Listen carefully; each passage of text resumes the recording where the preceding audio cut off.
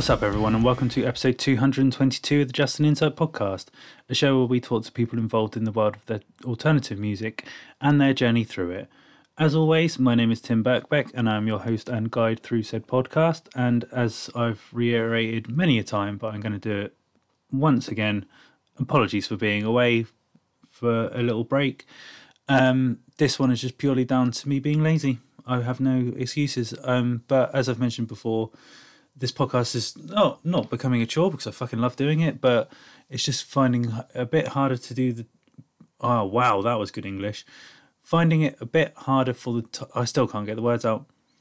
Finding the time a bit harder to come by. There we go. We got there in the end. But that being said, when we do get the opportunity to do them, I will knock them out and I will make sure that we get some incredible guests on and we get some really cool interviews for you to get in your lug holes. In the time I've been away, I went to Repent Fest in Newport, which was fucking sick, especially getting to see Spy for the first time. Go check out our interview with Peter recently. That was a pleasure to have, and it was a pleasure to meet him in person, even if he did stomp a hole through the stage. Got to see Tsunami, which was really cool, and No Pressure as well, so that was a really, really cool time. And then recently saw Judy and the Jerks. If you're not familiar with Judy and the Jerks, go check them out because they are fucking sick. As well as lots of new music coming out in the world. I've just been busy with work, busy seeing friends, and just living life at the moment. So it's all systems go here at Just an Insight HQ. We'll have this week's episode, and then we're going to have one more episode next week in the run-up to Outbreak Fest. None of them are necessarily related to Outbreak Fest, but just thought I'd put that out there that we are nearing Outbreak Fest. It's finally fucking happening. After the pandemic and being 2 years, nearly 3 years away by the point we get here. No, 2 years. Sorry, calculations. Cannot do them right now. Brain is frazzled. But yeah, it's going to be so sick. Going to see so many friends, so many awesome bands. And yeah, it's just going to be a really, really cool time to see so many friends. And hopefully we'll have some interviews coming after that. I'm hoping to line some up and get the ball rolling finally. And I know I keep saying that, but hopefully get these a bit more consistent. I'm hopefully, as we get into the summer, have a bit more time and things like that. So we'll see how things go. Anyway, let's get into this week's guest. This week I am joined by guitarist and founding member of Death Gaze Innovators, Kardashev, Nico Mirola.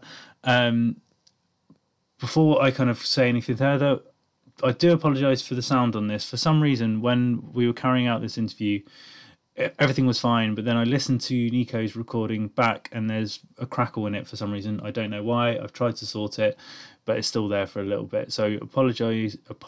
Sorry, the quality of sound isn't the greatest, but nonetheless, this is still a really, really cool interview.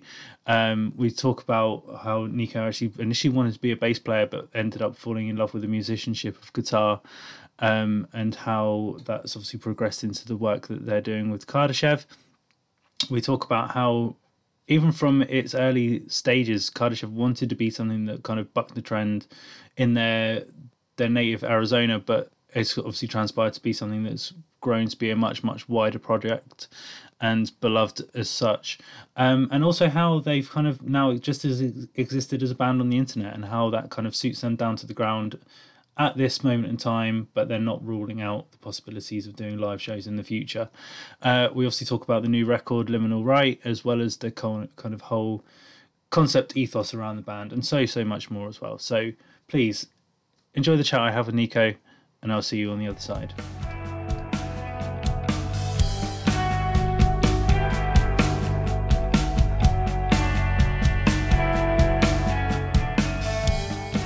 Right, so joining me this week on the Just an Insight podcast is guitarist of Death Gaze Innovators, Kardashev, Nico Mirola. Nico, thank you very much for taking some time out of your day to have a little chat with me. I guess the best place to start is because we're less than a week removed from Liminal Right. Like, how has it kind of been for you guys, like now putting that out in the world? What's the reaction been like for you? The reaction has been excellent. As a matter of fact, yesterday I had a phone call with my drummer where we both went over how like anxious but also incredibly excited we are that the reception has been what it's been, which has been pretty glowing as far as we can tell. I mean, people are going to be critical of like the mix and like the length and the change from the vinyl to the CD, but ultimately it's been very, very awesome, and I'm very grateful for that. And because obviously, I think we'll get into it in a bit more detail in a moment, but I think obviously with this record, it's maybe I think people have obviously discovered you from previous sort of records and output that you've done, but I think there was maybe a bit more onus of like expectation on this record from a fan perspective. So did you kind of feel that pressure? Yeah, I think we did. I remember looking back and thinking to myself, this feels different in the process because Metal Blade's on board. They're going to be marketing it very strongly, whereas in the past, DIY drops are just kind of like, hey, it's on Bandcamp, go check it out. You know, Yeah. it's very simple. So the onus was different in that way, but also we had a lot to live up to because in some way you have to sort of convince everyone that you were worth signing to a record label. They have to kind of Mm, like they're kind of like, oh, these people, they can do it. Okay, we'll see, right? And they kind of like want to see what you're capable of. So I think we kind of delivered. I think it was okay. that's cool. Well, what I like to do is I like to take my guests sort of back to their roots and their origins. So kind of like learn about your kind of exploration into music. So how I like to always kick things off is like, what kind of got you into alternative music in the first place? What was your jumping in point? For metal, is that what you're asking? What just alternative music in general? Alternative music. Got you. Well, I'm a millennial, so you know it would have been the era of Disturbed, Linkin Park, you know, even Evanescence to a degree when you have choruses that are basically done in like a fry style. So Yeah, hearing those on the radio sort of like made me turn my head and think like, what is this? How are they doing that? Is that real? Right. And so it once you have the inquiry, once you want to discover more about something that you've observed, I think that's kind of what gives you the desire to just keep going down the rabbit hole, and eventually you find yourself listening to like the most brutal toilet bowl gutturals you've ever heard, and you're like, this is yeah. incredible. So yeah, it would have been those bands probably. So was it your kind of like morbid curiosity that kind of like got you into that, or did you were you surrounded by people that were maybe listening to that music? How did you kind of get into it initially? You know, unlike my bass player, nobody in my family listened to metal. So my Right. bass player, Alex, his dad listens to metal, like the classics and like even Metallica and stuff. So his father was always fostering him into the community. Whereas I grew up with like Frank Sinatra and Cher. Like Oh wow. Okay. that was the music that I was being fed at home. So for me, it was morbid curiosity. I had heard it on the radio or maybe through like some video game soundtrack or something of the like, and I decided that I wanted to learn more about that. And so I remember very vividly one of the most visceral associations I found was like the metal t-shirts, right? Seeing the Yeah. incomprehensible font and then also associating it with the sound and being like, these are linked somehow. Because like early on in the internet in the 90s, like you weren't really able to like query with Google SEO at that time. You couldn't say like Yeah. what does this sound look like visually. So once I saw people listening to metal and I saw that the clothes they were wearing, it sort of kind of developed from there. Yeah. And you obviously mentioned kind of like the earlier stuff, like so as you say, like Disturbed, Linkin Park, Evanescence, and things like that. But then obviously that progressed into the more heavier, extreme sort of side of things. So, what were some of those bands that kind of led you on that path to the more the extremities side of things? Yeah, I think there's a lot of like gateway bands that sort of blend the sound. All That Remains is a good example where they have singing, but they also have harsh vocals. But then you also have the sort of like Avenged Sevenfolds, where you know M Shadows is kind of like altering his voice with a lot of grit, more grit than you'd hear in sort of like a rock and roll bands or something. Mm, So I was really focused on the vocals at first because that's one of the biggest outliers between just like rock music and then metal is that you start there, you hear it, the voice sounds different, but then you hear the intensity of the guitars. So for me, I went from like it was kind of a big jump. I went from Avenged Sevenfold and like Atreyu, like that style. I went to like Warped Tour one year and stuff, but then I started getting introduced to like Job for a Cowboy was there, and I heard what they were Yeah. doing, and they had pig squeals, and I was like, oh my god, what the heck is this?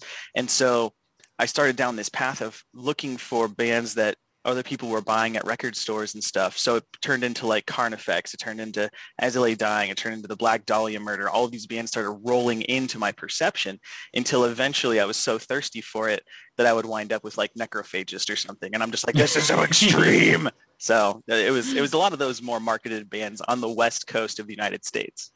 Yeah. And then in terms of you kind of actually like playing instrument and getting into like playing music, obviously we know you as the guitarist for Kardashev, but was guitar always what you kind of started with, or did you kind of dabble with anything else before that and then elevate into guitar? What was your musical journey? You know, interestingly, I haven't talked about this before, but I originally wanted to be a bassist. I don't know why. Okay. I don't know why. I think like looking back on it, I think like, oh, that's interesting. I wonder what drew me to it, because I don't rightly know. But what I can say is that my mom said, I think we should start you with guitar. And I said, okay, sure. And she's like, and then you can like move into bass or whatever other instrument. So she bought me like a Fender starter pack guitar. It had like a little practice amp and a little carry case, and it was like a Fender Squire or something. And I remember learning like AC/DC's Thunderstruck riff, like just the tapping. I was like, oh, I can do this thing without picking, right? And so once I had that, it made me more interested in like seeing how people were playing. Like I wanted to understand technique. I wanted to understand, it wasn't really about clarity or about like, you know, playing fast or anything at that time, but my mom got me the guitar. I started learning basic chord structures, started learning like rock rhythms. And then eventually I found myself like buying a 6-string electric guitar that had like a Floyd Rose system. And now I could do these cool dive bombs I hear people doing. And that was kind of about the same era that like YouTube was taking off. So this is funny. A couple days ago, my buddy and I went down this deep dive of this video about a guy whose name is, I don't remember his username on YouTube, but he played canon rock, and he just does like sweeping and all kinds of wild stuff on guitar. I remember seeing that like 15 years ago and asking, how can I get that good? And that was one of the like reasons that I kept playing, kept practicing. Yeah. And because, and I mean this in the nicest term, but obviously from the kind of music that you create, and just in this short space of time that we've been speaking now, I can kind of tell that you are very much like, you deep dive on things and you're a bit of a musical nerd. Is that a fair assessment? It's, sure, maybe. I don't know. You have to explain more. Well, the reason I ask is just because from the style that you play, and obviously you saying like the fascination of like technique and things like that. Yeah. When you were learning, were there any specific guitarists that you were drawn to that you were like, oh, I want to know how they do this, rather than just sort of learning off your own back? That's a good question. I'm sure there were, but the people that were around me when I was learning, they weren't like focused on musicianship very much. I mean, people who come to mind would be like the guitarists for the Eagles. I mean, you'd hear like the guitar lead and then a subsequent duet of like Hotel California. And my dad would say to me, he's like, oh, that's Glenn Frey, or that's this person. And he would name them. And we'd get to hear the sort of unique qualities and unique style that they would bring to their version of the solo or the lead. And so I started to identify that there was a unique like character being provided through an instrument. And that was kind of substantial to me, because I didn't realize that you could have a unique character. So then I would listen to Steve Vai. Then I would listen to, you know, Joe Satriani. And it's because my dad is also a guitarist. So he liked music in a way that guitarists like music. So eventually we were analyzing guitar work, but there was nobody I was trying to emulate. I just wanted to play the songs that they wrote. So early on, I was learning a lot of metalcore with my buddy Alex. We would sit down and we'd hear a song and we'd try to figure it out on guitar until eventually we were playing, you know, As I Lay Dying records from front to back. Just we were able to do it. It wasn't until the internet was much easier and more accessible, and YouTube was really starting to boom in like the 2012, 2010, 10 to 12, that I started being able to follow specific guitarists, specific Right. Yeah. creators, Yeah. right? Because up until that point, you just had to hear their body of work and be like, cool, that was neat. So Yeah. yeah, so eventually I was able to actually hunt them down and watch, as an example, Christopher Broderick. He had a Bet You Can't Play This, where he like taps and arpeggiates up the fretboard with both of his hands. And again, I was little Nico and I was like, how is he doing that? And I was freaking out, right? So I taught myself I tried to teach myself those techniques. But now I would say that I've come to a point where I do have a handful of musicians that I do like to follow closely, look at how they're advancing their technique, how they're bringing it to their new bodies of work. And it's been pretty nice to know that there are other people that I can depend on to inspire me. Mm. And the other thing I always find interesting to like what shapes a musician is kind of like the kind of musical scene they grew up in. Because obviously now Kardashev is based in Arizona, but is that the kind of area you grew up in? Yep, born and raised in Arizona. Mark is born and raised in Arizona. Alex is born and raised in Arizona. All three of us, at least of that piece, were here. And then Sean's in Canada, so he has a different experience. Yeah, we were all here. So in terms of kind of like that, as I say, that musical scene kind of like shaping you, were you kind of like really active in like going to like metal shows and things like that, or did it kind of take you a while to like find your place within like the quote unquote music scene within your local town? It was pretty easy to get involved right from the get-go. Once you hit high school and like you're hanging out with people who, again, you can identify like, hey, that's a metal shirt, we're going to hang out, you know, and you sort of just approach them. Then they start inviting you to like shows and stuff. And you realize that these people kind of are always at shows. You have like the sort of the crowd that always follows the shows around the city. And so it was pretty easy for us to get involved. I remember early days of watching like Job for a Cowboy and Varamia and Carnifex and other bands just like who are perpetually coming through our cities like every year, every six or so months. So it was pretty easy to kind of keep up with them in that way. And can you remember maybe one specific show or like a combination of shows that you maybe went to when you were younger that like there was that kind of light bulb moment of like, oh, this is something that I can do sort of thing? Was there kind of ever that moment? I don't think there was that moment until I played my first show at a bar. It was a dive bar. It was a crappy show. I messed up a guitar solo. It was great. But but I remember doing that show because one of the other guys in the band was like, hey, you guys want to play at a bar? And we were like, what? We get to go to a bar? We were like 16. And so I was like, yeah, I want to play in front of people and be in a bar, right? It's like, you're not allowed otherwise. So we set up the show, we go and we play, we invite like 10 of our friends from high school and they come watch us. And that was like one of the first times that I thought to myself, like, you know, it feels really good. Like I feel a sense of fulfillment being up here, playing for these people, seeing their happiness and enjoyment from whatever I'm creating. I think this seems like a good long-term plan to let this happen very frequently in my life.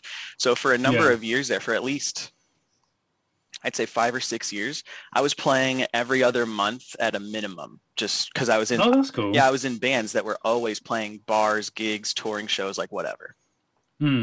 Well, I think that's a good jumping in point. So, what was kind of like the first, like I guess, quote unquote, proper band that you were in that you would say that was kind of, as you say, actively doing shows and things like that, and kind of what sort of genre of music was that? So, if I go backwards, there's only really 3 bands that were ever anything substantial and worth mentioning. There's obviously Kardashev, which we're on 10 years this year.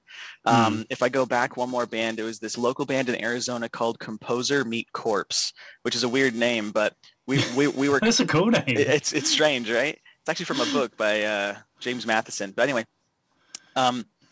we used to play like every month. Every month there was at least one show. We opened for Carnifex probably 100 times.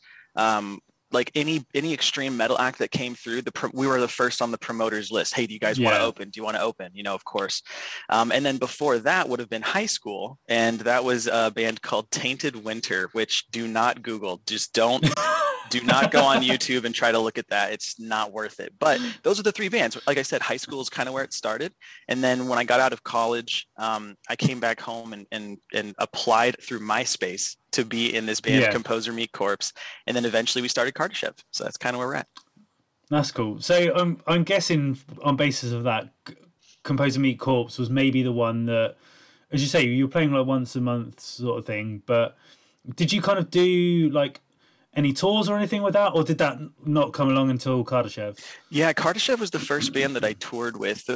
Composer Meat Corpse was kind of like a Black Dahlia Murder inspired sort of band.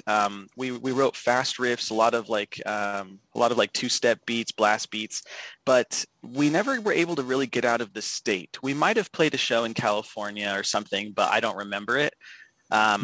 We were mostly like the weekend band, like after work, after school, whatever. On the weekends, we were playing at some venue on a Friday, Saturday, Sunday. Okay, that's cool. Yeah. Well, in that case, if we kind of move forward into Kardashev then. So Yeah. obviously we'll get into the beast that it is now in a little bit, but in terms of like when you first started and the first sort of embryonic ideas of the band, what was the kind of initial sound that you were going for? And was it kind of anywhere similar to what we hear now? This is a good question. I like the word embryonic. That's a fun way to describe an era of time. We left Composer Meat Corpse with the idea of writing meaningful, as far as lyrical, meaningful music that I guess was like bigger than whatever our local area was able to produce. I'm sure people who are listening, or even yourself, you might know that there's some kind of like localized sound quality that comes from musicians. Yeah, like for some reason, this is really prevalent in like the hip hop community. You know, when there's Atlanta rap, and then you know when there's like West Coast rap, and they just kind of have their distinctions. I think metal is similar in that way. And that band, Composer Meat Corpse, sounded like it was West Coast metal, death metal. It just kind of had that quality. So the embryonic influences beyond wanting to do substantial music and valuable lyrical content was to not sound like the things around us. We wanted to create something that was kind of new. So we took a lot of inspiration from bands that were from not our area. 3 examples would be Aegean, which are from Indiana, The Contortionist, which I think might actually also be from Indiana. Don't quote me on that.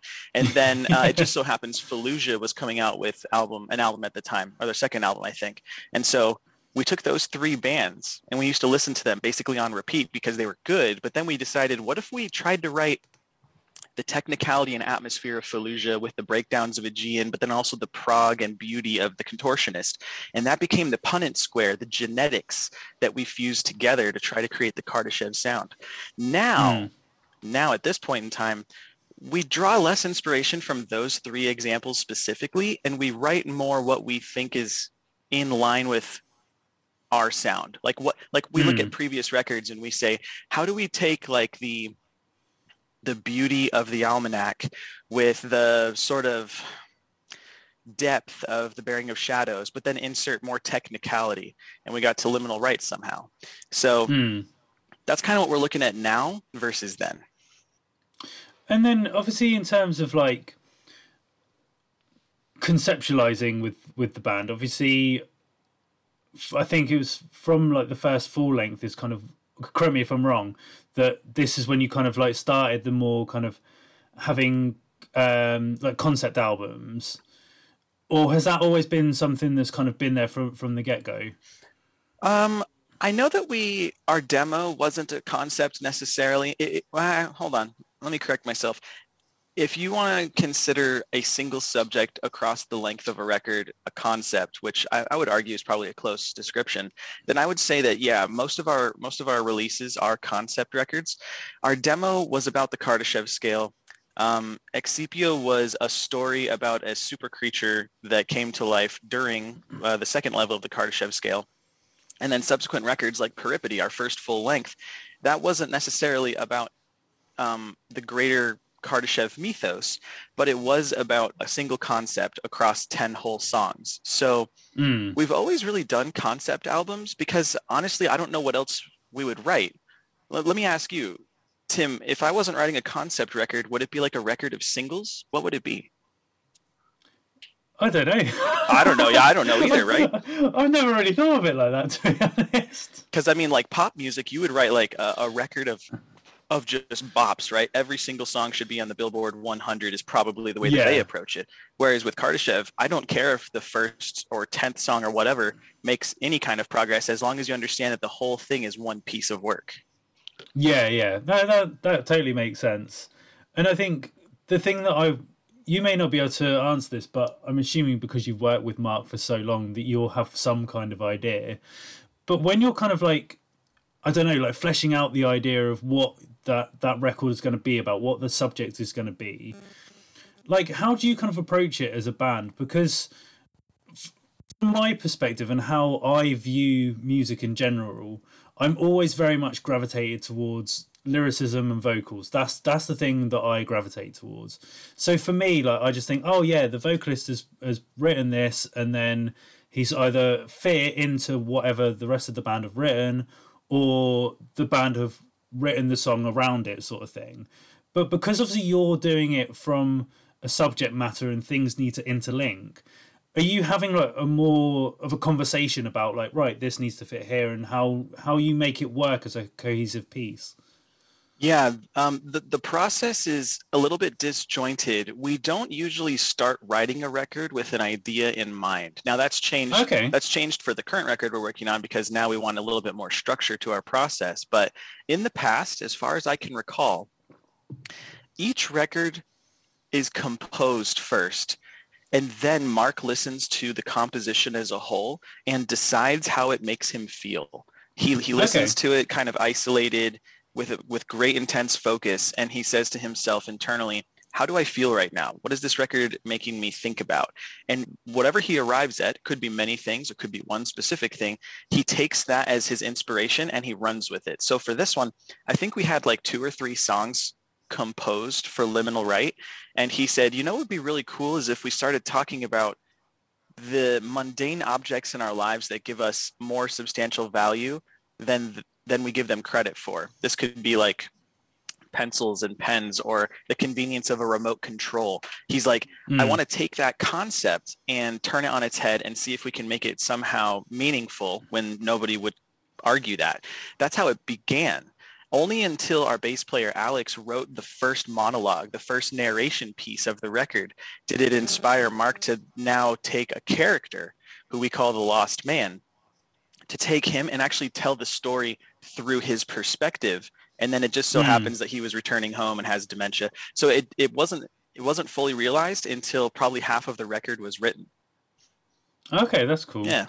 And then just in terms of that, like as you say, kind of having these things composed and then Mark going away and getting that sense of what he wants to focus on, sort of thing. And again, because obviously you've worked together for so long, then that's obviously you've kind of built up that trust in what his vision's going to be.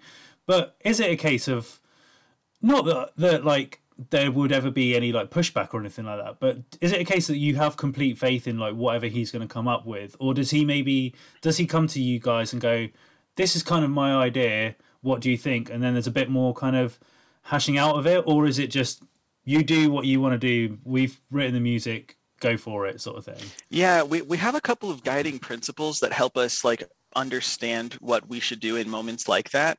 Mark usually says, here are some ideas that I have, and then we usually help him decide.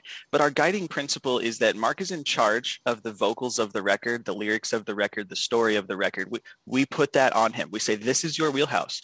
You need to own it. And he does the same for me. He says, Nico, look, I'm going to tell you something's going to suck on guitar.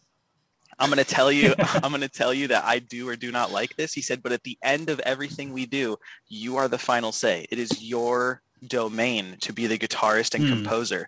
So we are critical of one another, but we also afford each other the respect to say, but at the end of it, it is yours to do with what you want.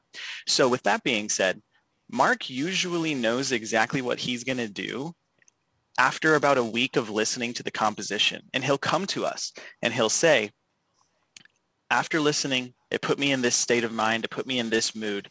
I think I want to write about this using these tools to my disposal. And we'll usually just be excited because I'm going to be honest with you, Tim, I'm not one for lyrics and story and vocals. I'm not creative in that way. I'm creative in like musicality and emotional interpretation.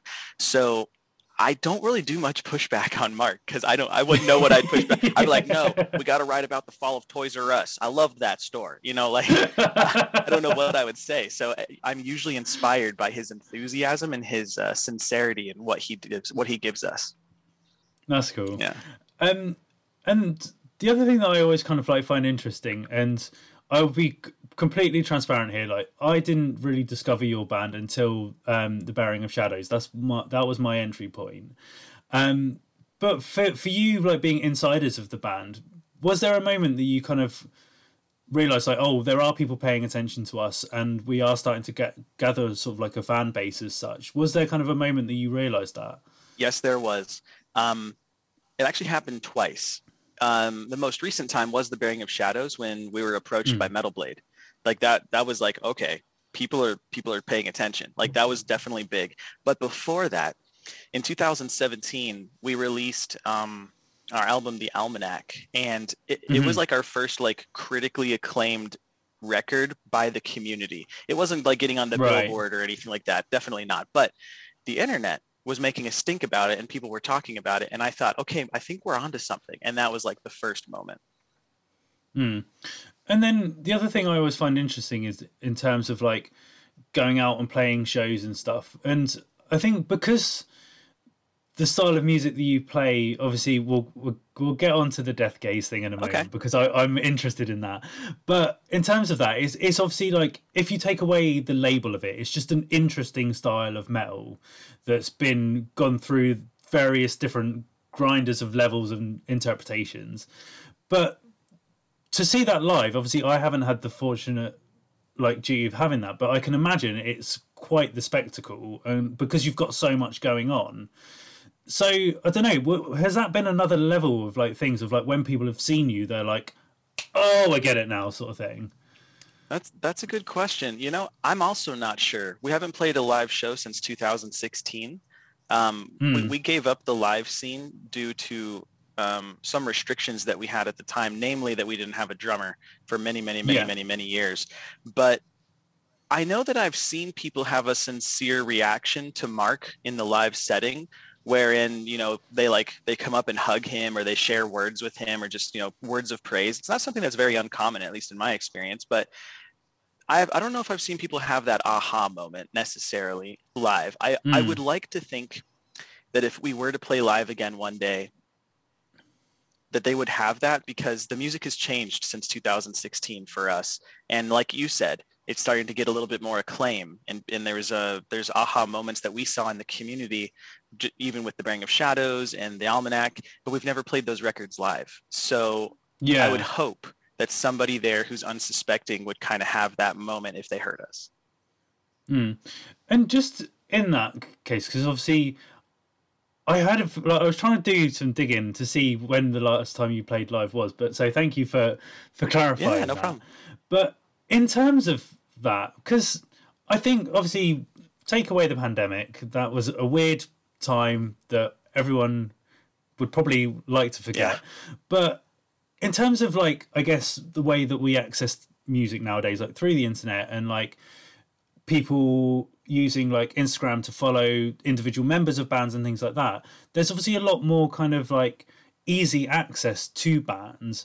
But for a band to be solely existent on the internet in some form is quite unusual for now, because even if they're projects that maybe start as an internet project, they then kind of grow and become a live band. So I don't know, has it been a strange thing for you to be essentially like just a project that exists in the ether of music rather than a touring band? And has that, do you feel that that's worked to your benefit? This is a good question, because all four of us in the band, we deeply desire performing. We love the energy just as much as the next musician. But logistically speaking, and as you said, pandemically speaking, opportunities have kind of missed us, or at least we've missed them. We've had tour offers over the years, many of them, but none of them made sense for either a logistical reason, financial reason, whatever it might have been. And we're not really big risk takers in that regard. You know, we understand that our business model is to stay at home, create content, and create albums. That's kind of how we always function. What I would say is that we all want to play live. I know Mark's strongest memory is when we went on this little Weekend Warrior tour back in 2014. We did 5 days up on the West Coast of the United States. And he has told me multiple times since then that he's been chasing that sort of emotional high ever since. And he hasn't really found it anywhere else. And then I know our bass player, Alex, he's always on tour with Holy Fawn. So he does it regularly and would love to do it in the lens of Kardashev. Sean has expressed it many times, but he lives in Canada. So like even practicing, even all of us getting together to practice is kind of like a logistical nightmare. So what I would say is we all want to do it. We all want to tour. But we have been successful with our business model because we're quite prolific through the lens of the internet. One thing that we have that many other bands do as well, but don't have as much opportunity because they're on the road, is that we try to stream frequently, create videos frequently on YouTube, and most bands are on tour. And so that's a lot of workload to try to put together. So we kind of exist in the social space that the internet provides, whereas they exist in the actual venue space that tour provides. So it's a little different. That's cool.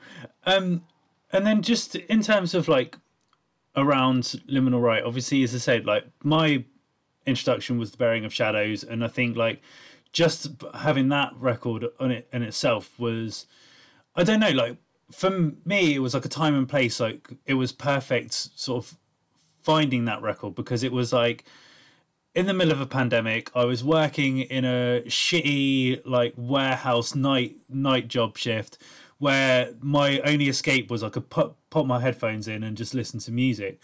But because it was a time when I could access so much music, I was constantly digging for new music, and that's how I came across Kardashev. Okay. And as I say, like I know there was other people that had a sort of a similar experience, and then obviously led to further fandom and led to excitement for Liminal Right. And we've kind of obviously addressed that there was a bit more anticipation around this record.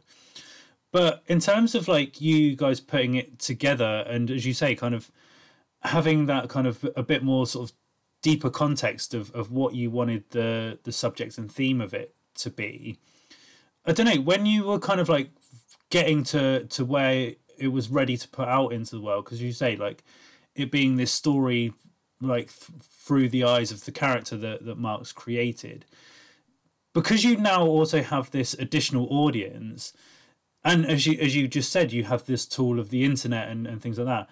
Did it give you the opportunity to be able to like carefully craft how Liminal Right would be put out into the world, rather than maybe how The Bearing of Shadows was, that it was picked up at a time when people were digging for more music? So you had a bit more control over this, if that makes sense.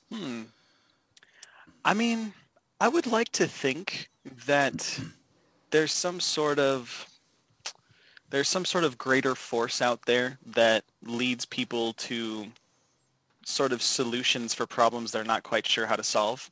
Perhaps for some people, hearing The Bearing of Shadows is a possible solution. Maybe they need to grieve something, or they want closure on a subject, or they just need to have a good cry. And so maybe The Bearing of Shadows did that for them. It was the breaking point, right? There's a chance that is something that I would hope for.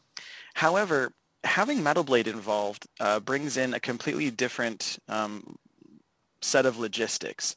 This is a massive record label who's responsible for worldwide distribution and an unlimited supply of vinyl and CD production. Right? This is a different scale than I'm used to as a DIY band who's running batches of CDs in the amount of 100. You know, like I hope we sell all 100. That's where we came from.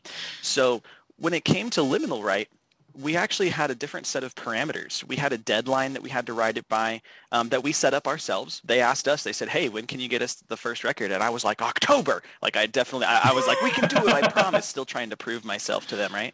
And so we got the record done in October. We handed it off to them November 1st. And I said to them, when do you think it'll release? And at this point in the pandemic, why is my color so weird? What the heck? Okay. At this point in the pandemic, the logistics were starting to break down. This was when that boat got stuck in the Panama Canal or something for like a week. All of that was kind of happening.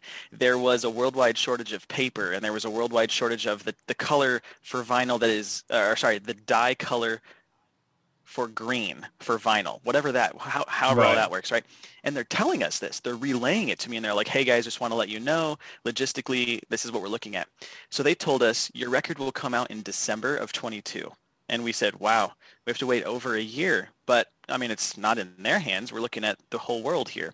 Okay, fast forward to February, and they say, what do you guys think about a summer release? And we're like, we just want it to come out. I don't care when it comes out. We just like, let's get it out there. So they have different logistical challenges and considerations to make than we did as a DIY band. Right. And so with that being said, we don't really like evaluate the world around us to determine what we're going to write about and when we're going to deliver it. That doesn't mean that it doesn't coincidentally work out, and that doesn't mean that The Bearing of Shadows wasn't kind of perfectly timed in a way. I think that's just coincidental. Okay, cool. I know that I've only got you a little longer than Nico, and I do want to just quickly address the death gaze thing. Not so much the invention of the term, because I think you and Mark have covered that in various different interviews.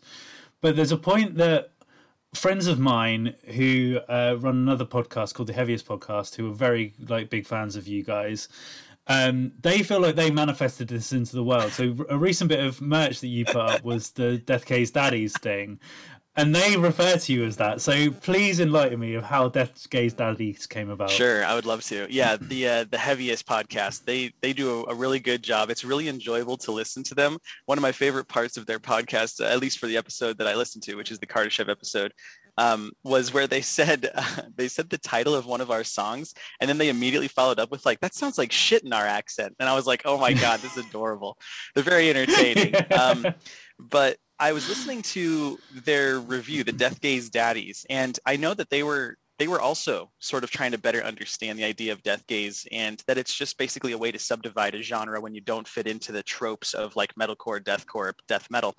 So they were talking to one another about what death gaze is, but they started off the bit with, and let's get into the discussion of Kardashev, Death Gaze Daddies. And as soon as I heard the alliteration on that and like the meme-ness of it, I was like, oh, I'm making a shirt. So I went into Photoshop, I put it in there and immediately uploaded it to our store. And of course, like, it's sold out right away. It's hilarious.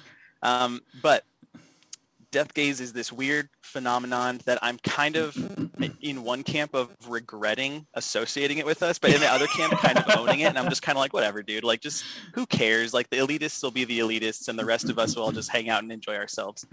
So death gaze is an interesting little bit of our history now, which is funny. Yeah. And that's the other thing, like, because obviously you're creating this like quite intense, emotive music. Like, it's nice to see that there is a side of you guys that you don't take yourself too seriously. Yeah. And I don't know how I did this, but I stumbled across it, and I'm going to make the assumption that it's Mark.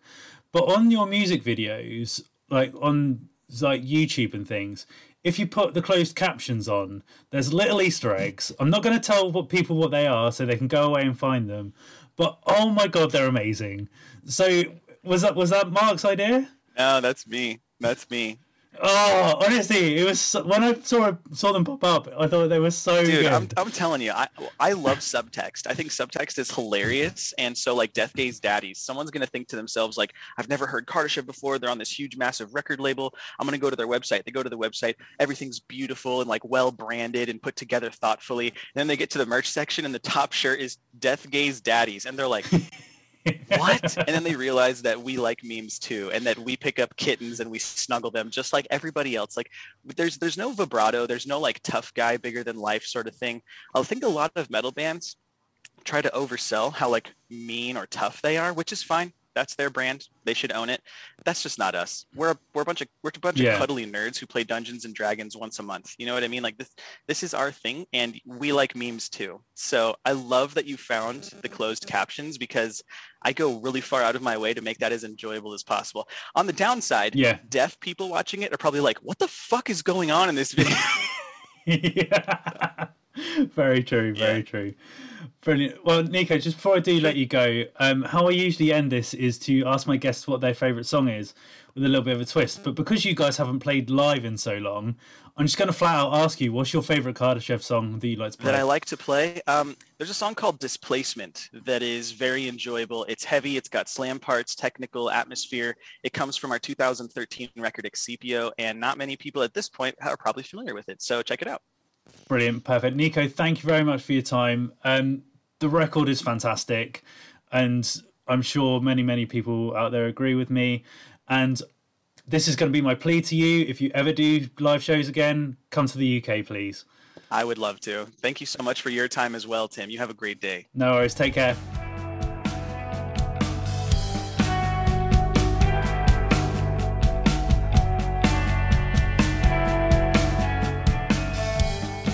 So there we have it, folks. Again, a huge thank you to Nico for taking some time out of their day to have a little chat with me. As always, you can keep up to date with what Kardashev are doing by visiting all their various social media platforms, which will be linked in the show notes. And yeah, that is it for us for another week. As I mentioned, we'll be back next week with another episode, which is one that we've kind of already got in the bag. Would have been this week's episode, but again, for some reason, I'm having difficulty with sounds at the moment. I do apologise. I'm not the best with tech and things like that, so sorry. But yeah, we'll be back again next week. But as always, thank you for checking out the episode, whether this is the first time you're listening to the Justin Insight podcast or the 222nd time. Thank you for stopping by, and I will see you soon.